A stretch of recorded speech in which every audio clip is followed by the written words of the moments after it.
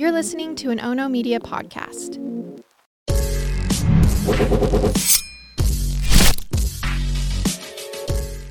Good morning, and thanks for joining me for Rise and Crime, your morning caffeine hit all about crime. I'm Mama Jules, and let's head to Hollywood, where a requited lover has been sentenced for murdering his former romantic interest. And you have to go back to Valentine's Day of 2020, where Amy Harwick was happily spending the love day as a single and successful therapist in Hollywood. Amy's friend Cleopatra and Amy spent the morning together walking the Hollywood Hills, with Amy excitedly acting as the tour guide as she pointed out her neighbors' houses and landmarks. After lunch with Cleopatra, Amy's day wasn't complete.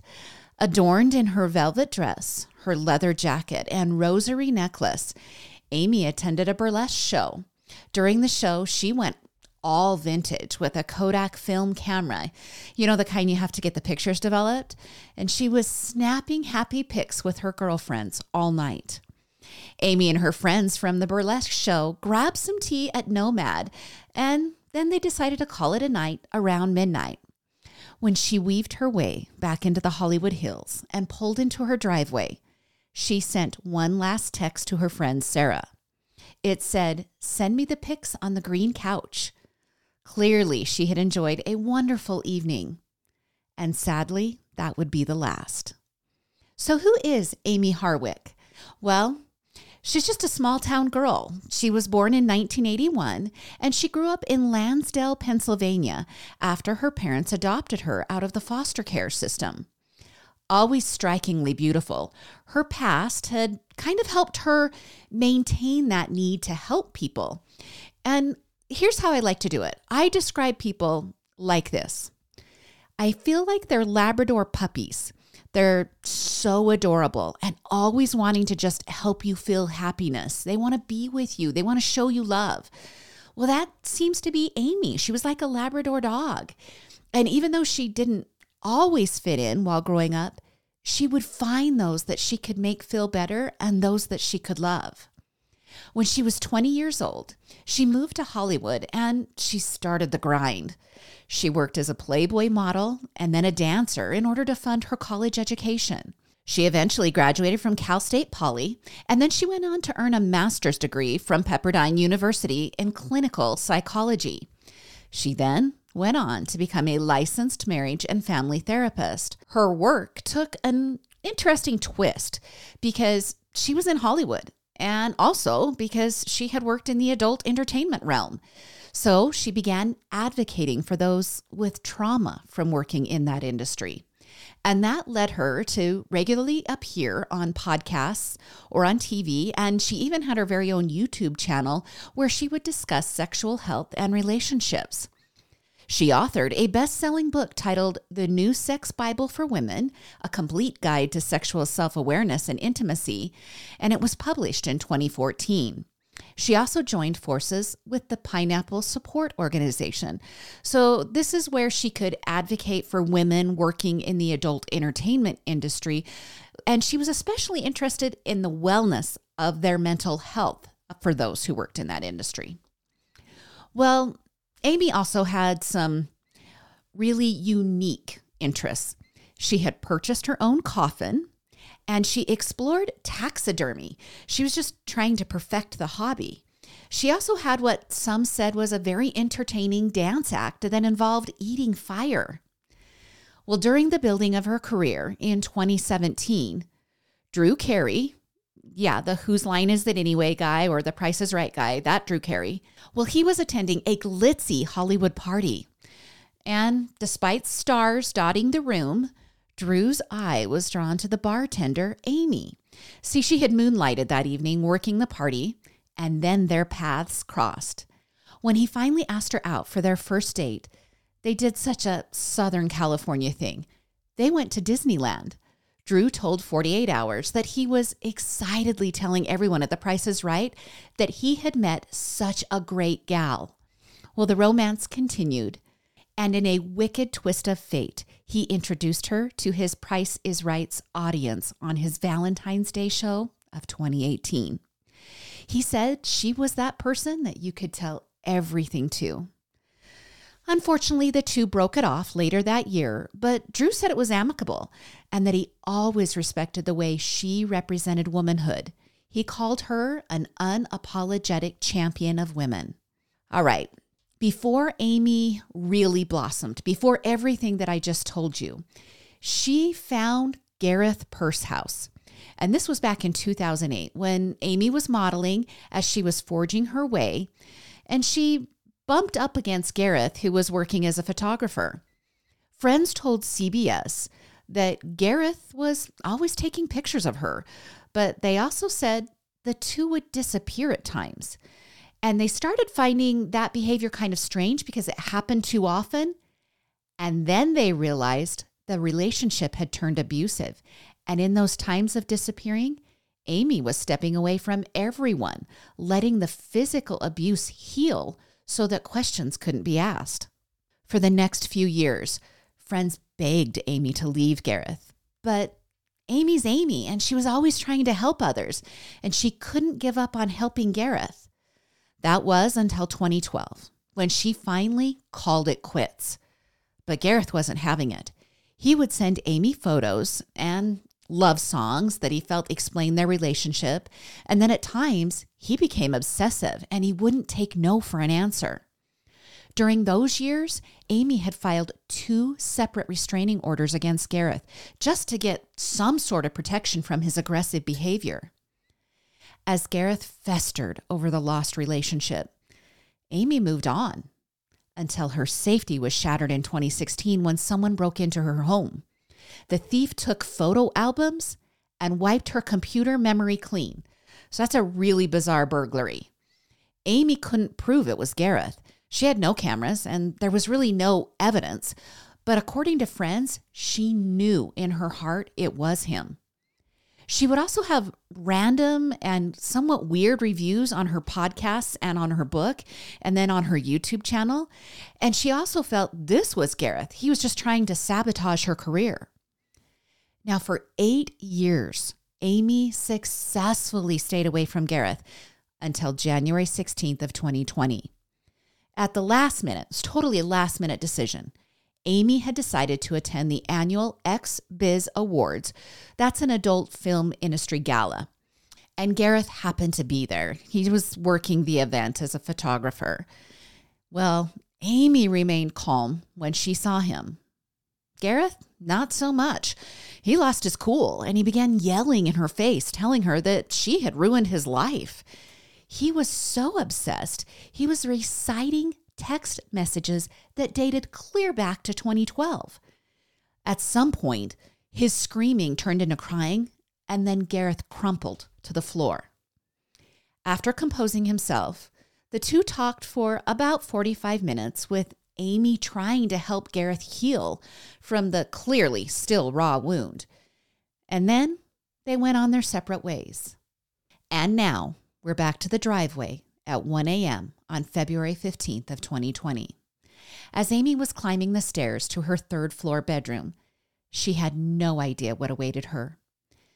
At about 9 o'clock on that Valentine's night, Amy's roommate had retired early, and he just happened to be jolted awake by what he thought was a plate breaking. Now, he reasoned in his kind of sleep stupor that Amy had just dropped something on the floor, so he just drifted back to sleep. But it wasn't a broken plate. Instead, Gareth had shattered the glass to the French door of the home. And then Gareth hunkered down, patiently waiting for Amy. When she climbed those stairs, Gareth attacked Amy. Amy's roommate was again jolted awake by the sounds of the violent struggle and by Amy's screams. The screams were loud at first, and then after he heard loud thuds that he believed were bodies slamming to the floor, the screams became muffled, almost like a hand or an object had been placed over the mouth of who he now was assuming was Amy. Well, in the chaos, Amy's roommate couldn't find his phone, so he just began yelling, hoping to frighten Amy's attacker into leaving. When he realized that wasn't going to work, he ran to the courtyard, he scaled a tall metal fence, cutting himself in the process, and then he beat on a neighbor's door. But no one answered. The attack has been going on for about 5 minutes now, and so he runs across the street and he tries another door. Again, no one answers. He then sees someone walking up the street, and he begs to use the pedestrian's phone to call 911. By this time, 10 valuable minutes have gone by, and all her roommate can do is wait for the much-needed help to arrive. Well, back in Amy's bedroom, Gareth actually was spooked by the ruckus that Amy's roommate had created. In his frantic, animalistic need to kill Amy, he drags her body to the balcony and he hurls her over the iron railing to the concrete 20 feet below. And then he flees. When EMTs arrived, they found a barely breathing Amy with deep marks on her neck. And this led authorities to, at first glance, believe she had been strangled before being thrown off the balcony. Still clinging to life, paramedics transferred Amy to Cedars-Sinai Medical Center, but she died at 3:26 that morning. Now, authorities, upon entering her home, find a scene of violence. There's blood on the bedroom door. Amy's rosary beads are scattered throughout the bedroom as her necklace had been torn from her body. And then there was a surprising item they found, a syringe filled with clear liquid. And it didn't take long for friends to immediately point the finger at Gareth, and police eagerly accepted the lead. Within days of the murder, Gareth was arrested. But then he was almost immediately released on a $2 million bail. And then 2 days later, he was arrested again. And that time, he was formally charged with first-degree murder, burglary, and lying in wait, which that lying in wait part, that's an enhanced charge that made him eligible for the death penalty. Well, police held Gareth in jail without bond while they built the case that he, in fact, planned and executed the murder of Amy Harwick. Kate, remember the syringe? Well, it was later determined that syringe was filled with nicotine, which can be lethal when administered in that dosage. And then there was the DNA. Investigators collected and tested DNA that was found underneath Amy's fingernails.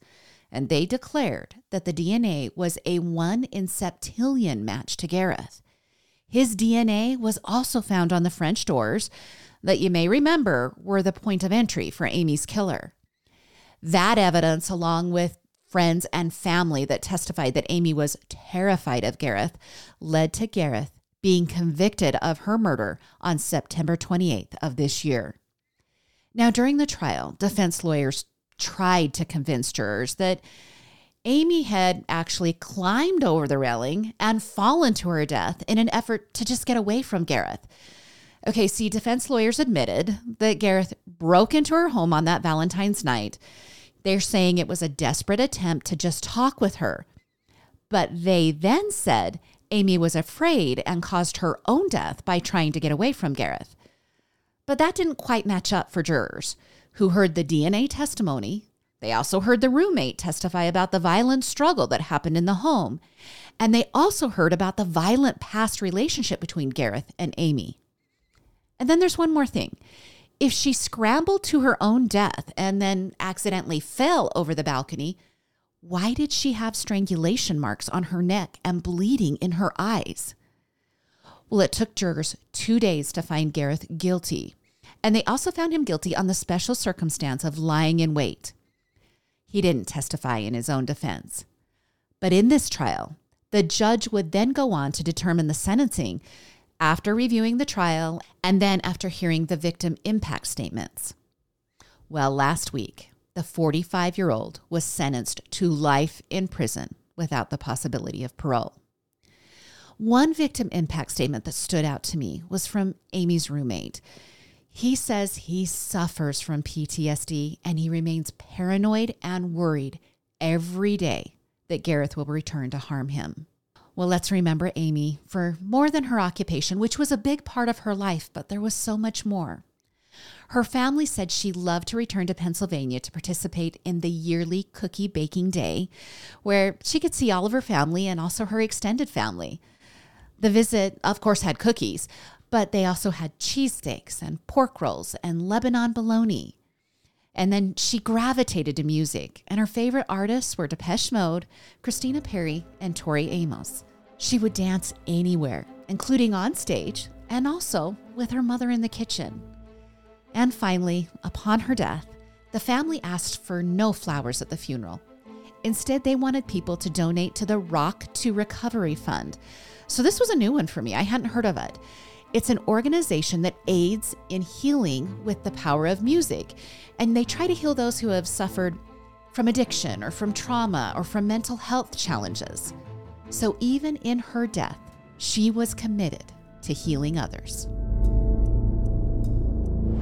And now, an update to the pilot who purposely crashed his plane for likes on his YouTube channel. 30-year-old Trevor Jacob grew up experiencing and participating in extreme sports in Mammoth Lakes, California. Honing his snowboarding skills, he went on to qualify for the 2014 Winter Olympics in Russia when he was just 21 years old. His outing was pretty good. He made it to the semifinals of the men's snowboard cross, but he failed to qualify for the finals when he lost by mere inches to fellow American snowboarder Alex Diebold. When all was said and done, he finished 9th in the Olympics. And despite whatever you're going to think of Trevor after this story, that's a pretty awesome accomplishment. But like I said, there were other extreme sports, not just snowboarding. He also did surfing and BMX racing. He did motocross and mixed martial arts. So basically, this is a guy who doesn't sit still.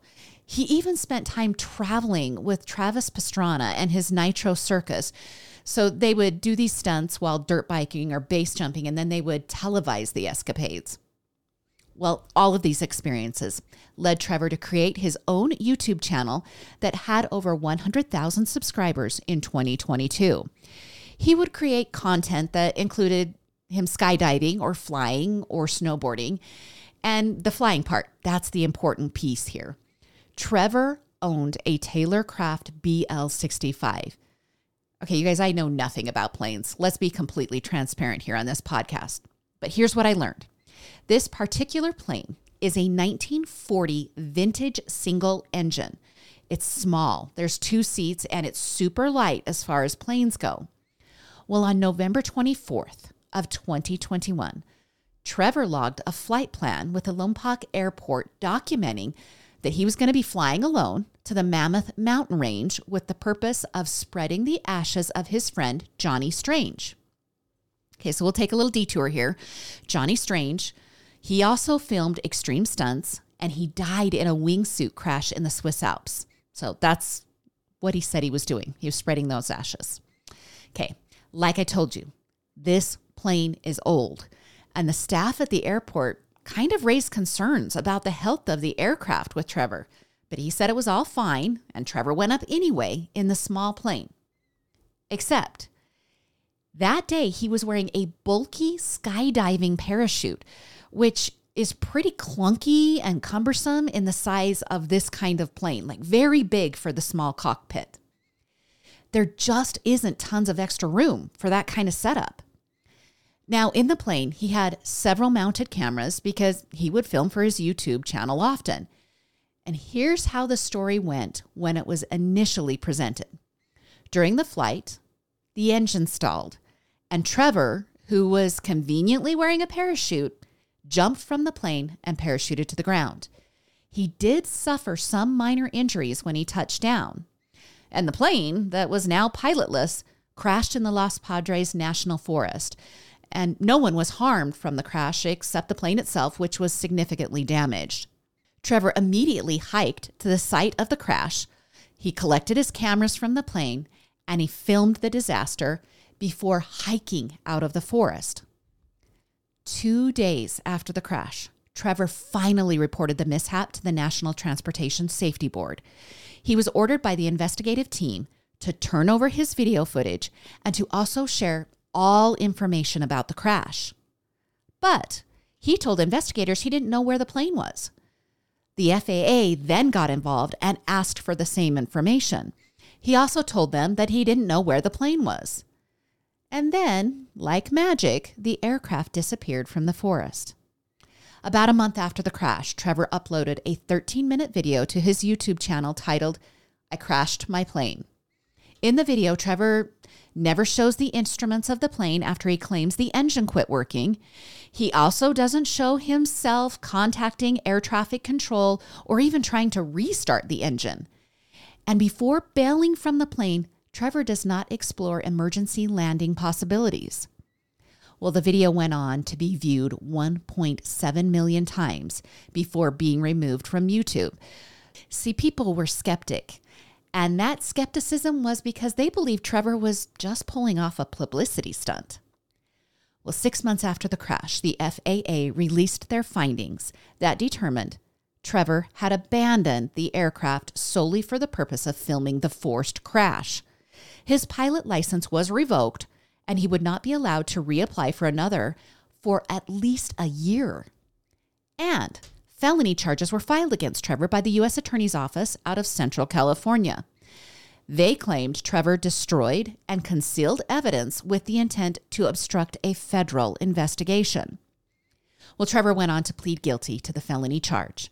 And in May of this year, he took what some are calling a sweetheart plea deal. He was initially facing up to 20 years in prison, but the plea deal drastically reduced the potential of time he would serve. Now, during the guilty plea, he admitted that he and a friend had used a helicopter to airlift the damaged aircraft from the forest. He then said he cut up the plane and disposed of the pieces in various locations over several days. And during that time, while he was cutting up the plane and getting rid of the pieces, he was telling investigators he had no idea where the plane was.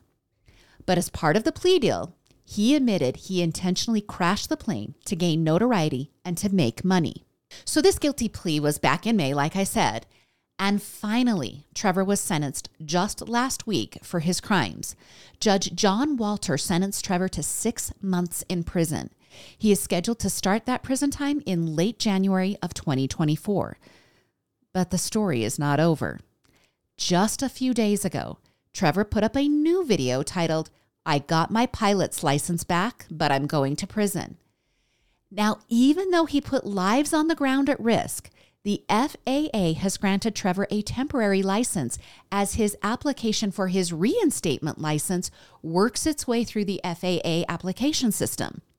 His bragging on that recent video has several pilots annoyed with the granting of his temporary license and basically with his attitude. Comments from pilots on his YouTube video complained about his disgusting actions and his non-apology attitude. One commenter was frustrated that he crashed a plane that is considered a collector's item in the aviation realms. And then another said that the FAA should be embarrassed by issuing this man-child a temporary license. They say he's making a mockery of the FAA, and then others referenced a similar pilot who is also a YouTube content creator. His name is Trent Palmer. Okay, apparently, Trent also had an incident that caused him to lose his pilot's license back in 2019. Commenter said he is still fighting to get his license back, yet Trevor was granted a temporary license at the 1-year mark. One commenter said the following: "The fact that Trevor gets his license back after intentionally crashing his plane and then lying about it, but Trent Palmer is still fighting the FAA over a safety pass is crazy to me. The FAA needs a serious overhaul." All right, for his part, Trevor's attorney said that Trevor does regret the stunt. They said he planned the whole video crash scenario when he was in a lonely place due to COVID lockdowns. His lawyers said he understands his bad choices and he is learning from his mistakes. Now, the location of where Trevor will be serving his 6 months has not been published, but it will most likely be in a federal prison in California. And we can finish with this boys behaving badly story out of Texas. It was just another night participating in Middle America pastimes, high school sports. You guys, the amount of time I spent in gymnasiums and football fields for my kids is in the thousands of hours. And for me, those memories are so cherished. But for one family in Conroy, Texas, the memories are now tainted. See, last week, Willis High School was visiting Conroy High School in a crosstown boys basketball game. Willis team member Jevin Allen didn't get the best sportsmanship award that night. Authorities say Jevin was benched by his coach for his behavior towards a Conroy High player. And I would expect a hot-headed teen boy to not be so thrilled with his coach over that decision. That's just how it works. But when the coach returned to his high school following the game, 17-year-old Jevin and his 22-year-old brother Jarek and other family members were waiting for the coach in the school parking lot. According to law enforcement, family members confronted the coach, and that's when a tussle ensued. Allegedly, Jevin was the first to throw a punch that landed in the face of the basketball coach. Then Jarek apparently jumped in, and the two allegedly began pummeling their victim until another coach and a few bystanders broke up the attack. Witnesses told law enforcement that the two brothers then took off running. But you guys, there's cameras. And after deputies reviewed the footage, and they also spoke to witnesses, the two were arrested and charged with assault on a public servant. They were released from jail after posting a $23,000 bond. Now, the coach is recovering from his injuries to his head, neck, face, and arms.